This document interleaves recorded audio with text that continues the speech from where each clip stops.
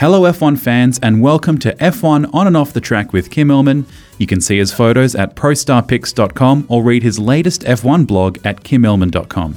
My name is Adrian and in this episode we're talking about the Chinese Grand Prix. We are. Are you excited for this one, Kim? Yeah, not so. I don't love the place. The track's nice and wide. It's a nice track. Thankfully, they've got buses that run around inside and outside, but it's just a soulless joint, quite frankly. They struggle for patrons.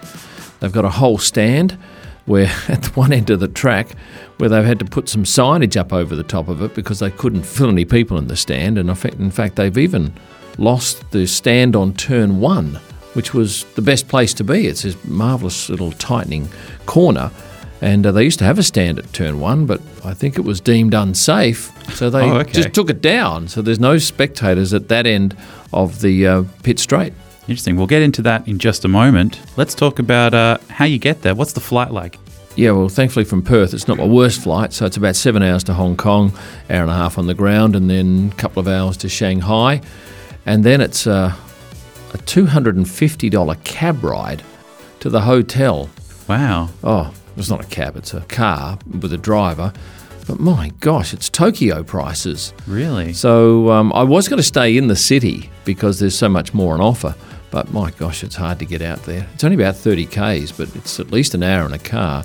And if you take the train, it's an hour and 20 plus 20 minutes to get to the train station at the city end. So really the decision was made that I just go out there and stay at the track, and it's only a 7k hike there, and hopefully I can find a bike that I can buy or rent and use that to get there and back. So is it a very packed city then? Oh, the city's crazy once you get into town, and the traffic's reasonably bad. Not as bad as, say, Seoul, but once you get out to the F1, look, it's not a widely attended event. So what is the track like? Wide, thankfully, so there's plenty of overtaking opportunities. There's a monstrous straight that leads into a hairpin at the end, and they have on both sides of that straight, because it's a little like a U shape, they have these stands with lily pads over the top, big lily pads, and it's a lovely thing to photograph because really there's not much else there to shoot really. Once you get around the back of the track, if you look around left and right, there's just wire fencing and really nothing of any great note. Not too great for photography Not then? Pretty. So there's not much around the track. Is it just kind of around the starting zone? Yeah, it's the pit straight, which they have a big grandstand. And the pits are lovely, very modern. Paddock is a shocker. It's 40 metres wide, a few hundred metres long, I think, but just nothing in there. It's just concrete. And when you come from somewhere like Melbourne, which is beautiful, or even Bahrain, which was spectacular, certainly with their palm trees down the middle, you think, why don't they do something like that? All the teams have their hospitality suites out the back, and there's lovely grassed area. So there's the track, then you've got pit lane, then you've got the garages, then you've got this 40-metre expanse, this no man's land, and then this lovely grassed area with little lakes and ponds winding through it, and the different teams have their headquarters in there, their hospitality suites, but it's a real hike to get to them. Look, if you can get a driver walking through the greenery, quite lovely. Yeah. But there's no one spot where you can stand and see everyone. They come out of about 3 different paths. Sounds a bit like a hedge maze where you just got to guess which exit they're coming out not of. dissimilar to that. And so you end up thinking, right, well, today I'm going to focus on these 3 teams. Then tomorrow I'll go down and focus on these 3 and leave the remaining 4 till the last day. Is it true that there's no cars allowed around the area on race day? Yeah, they close the streets off about 1.5 kilometres from the track. So if you happen to want to drive in there, like with a taxi and get dropped off, forget it. You can't get in there. If you've got a media pass, fine, which I have, but unfortunately I can't even rent a car in China. Foreigners cannot rent cars in China. So there's no chance of us renting a car and saving quite a fortune on drivers and the like. You have to use one of their drivers, and if you've got a media sticker on the car, yes, you can break this 1.5k exclusion zone. Otherwise, you're just walking it for the last 1.5k unless you catch the train, which drops you off a little closer to the track. Does it interrupt a lot of traffic from the area? Well, the race is on a Sunday, obviously, so it's a non-work day in China. It's out in an industrial area, so I don't think the traffic's terribly bad. But I do remember getting caught the first year. I didn't make the same mistake the second one, I promise you. It also looks, I was going through your photos from last year, and it looks very cloudy and dark and rainy during the China F1. Polluted, I think, might be the word. Okay. Grey skies. Oh, in fact, when was it? Was it last year or the year prior? We couldn't even run a whole session because it was rainy and there was fog, and the helicopter wasn't able to take off. So it wasn't safe. So they couldn't run the session because one of the rules is you have to be able to get your helicopter with an injured driver or person to a medical centre, and because that wasn't able to happen, they just had no running for a whole 90-minute session, which for the people watching on television must have been hellishly boring. It was boring for us. Yes, not that interesting. So with the wet weather though, what's it like shooting in the wet weather, and how does the photography change? It adds another degree of difficulty. You need to have your wet weather gear handy, and I've been guilty a couple of times of leaving mine back in the hotel, and of course then it rains and you're shot. But assuming you've got wet weather gear which covers you and your cameras, I would normally take out a little bit less kit if it's raining, because I've only got a long lens and camera and a slightly shorter lens and camera with the applicable wet weather kits that house them. So you get different shots though, and if you can get the car coming head on to you. There was a beautiful shot in Malaysia that I never got, but Clive Mason did, and it was beautiful. A car just after the rain, it's coming towards you. Behind it there's this beautiful forest, green forest, and there's this plume of white spray all around the car. Just beautiful. So I don't mind shooting in the rain if I'm well prepared. You can get some very beautiful shots by the sounds of it. Yeah, different stuff, and you get that bright those red lights at the back of the car cutting through the spray is nice. You can even go close onto the wheels and get just the spray kicking up off the wheels. There are a lot of options. It just adds a degree of discomfort that I'd rather do without, but once dealt that card, you just play it. You mentioned earlier about the grandstand on turn 1 is that removed now? Gone completely. In fact, only this morning I was looking at some photos from when the first race was, which was back in early 2000s. I think it was Felipe Massa in 2004, but I'll stand corrected. And this stand wrapped right around that first corner to a fair degree. But as I said, no longer there. There is, at the end of the straight, thankfully, a platform for us to stand on and shoot the cars coming towards us. And there are a couple of holes lower down. You can get a ground level shot as well. But that first corner is quite remarkable for sparking. And if we go to the outside of the track, about 150 metres from where they turn right into that corkscrewy little corner, they kick up some tremendous sparks. And with, say, a 600mm lens with a 1.4 converter, if you're good enough to be able to hold it nice and steady and pan with the car, you can do some marvellous stuff there. I nabbed a couple of shots last year, and I was with some of the best who, when I saw their stuff, I thought, a bit of work to be done here. Not to put your work off, there were some great spark shots last year that I found. But on the grandstand thing, is that probably a side effect of not a great turnout to the China Grand Prix? No, that was purely a safety thing that I believe. Okay. Well, yeah, my fellow photographers say that was a safety thing and it had to be pulled down. Okay. Because I would have thought that would have been a great spot to watch, because you get to see them coming towards you and then turning right down into that corkscrew. Had there been any issues, like safety issues? I think something happened. Okay. I don't know. Perhaps I should have done some research. So how is the turnout then for the Chinese Grand Prix? Yeah. I was going to say dismal, but on race day it's not bad. But certainly when we shoot practice, lots of empty seats. Lots and lots. And on the main straight, it's not too bad because the seats are all different colours. And it allows you to do some nice panning stuff and get a bit of colour in the shots.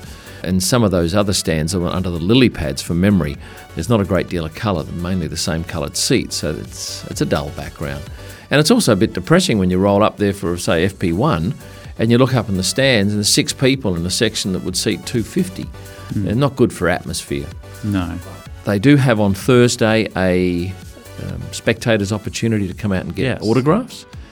And look, if you contrast China with Italy, China, they're 3 deep around probably a fence that would be, I'm guessing, 100 metres long in total. And they come and go.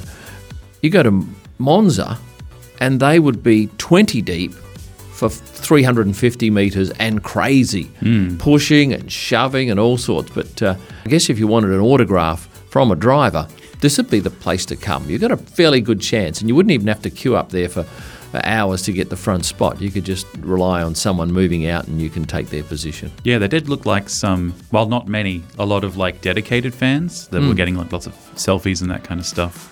Yeah, and Lewis has a good fan base there. I remember the first year I shot, all of his fans hung around at the end of the race after he'd won, and it's probably about an hour, maybe 45 minutes to an hour, and he came out and honoured them with a selfie and popped across the other side of the track and stood in front of them for the media to come over and take a photo of his fans behind Lewis celebrating. So, yeah, he's well represented, lots of flags and signs up for him.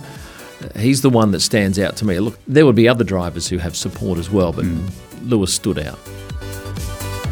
F1 On and Off the Track is presented by ProStarPics.com.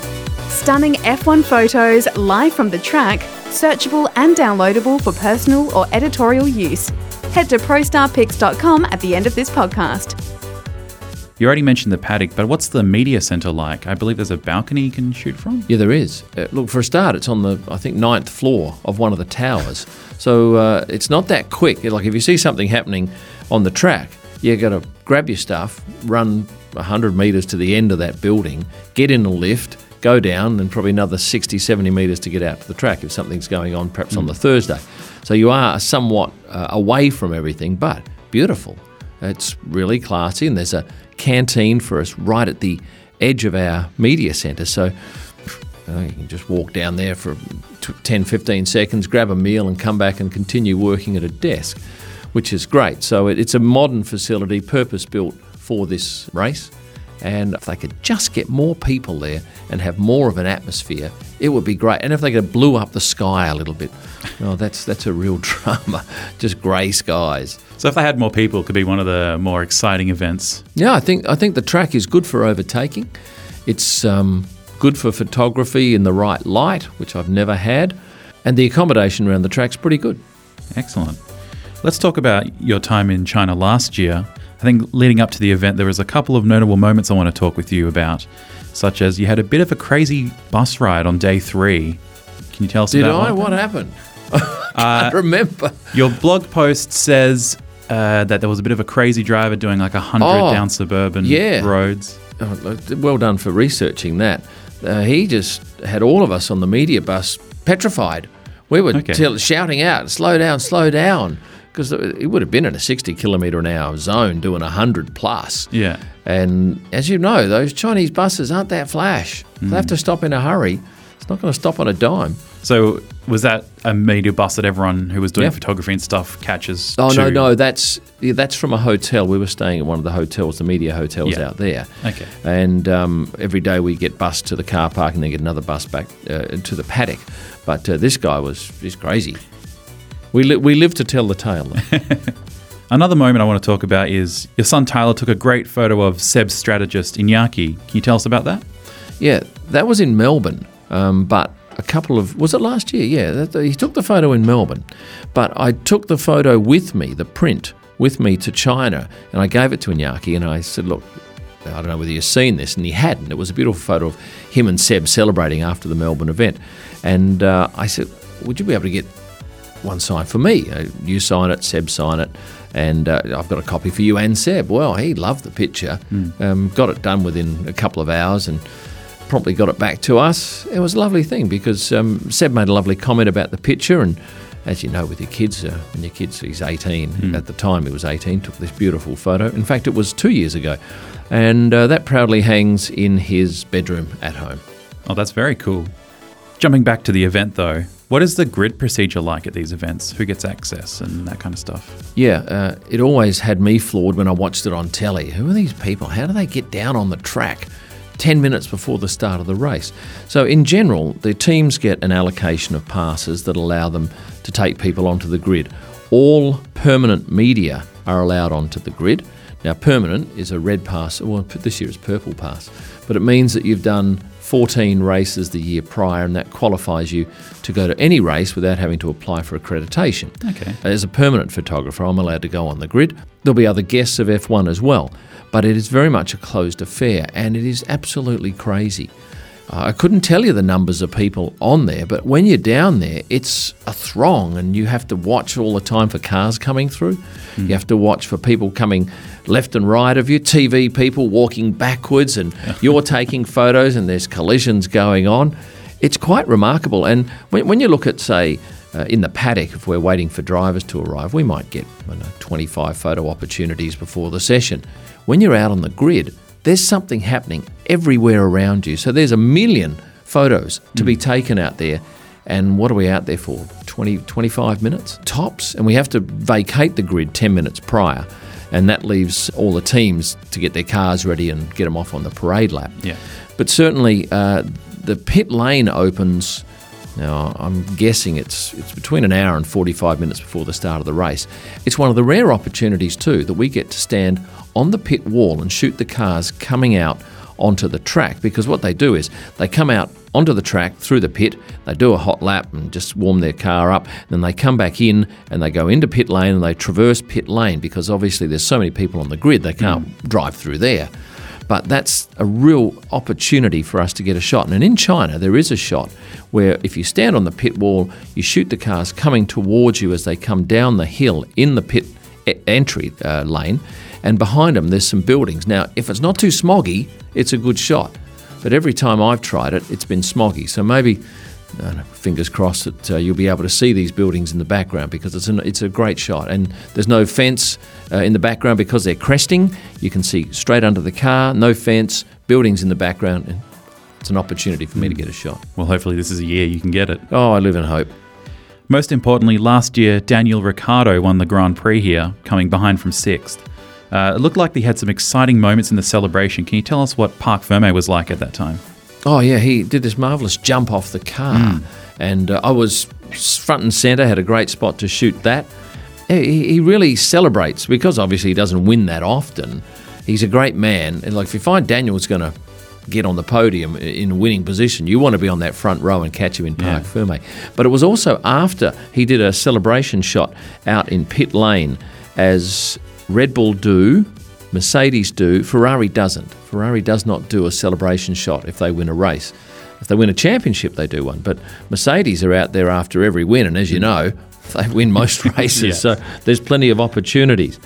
Daniel, I got him on the shoulders of one of his teammates holding the trophy, and he was looking around for, obviously he tends to go to his photographers, and last year that was Getty. And I said, "Oh, Daniel, quick one for Australia." And I got him looking straight at the camera, holding his trophies, and it was a sharp shot.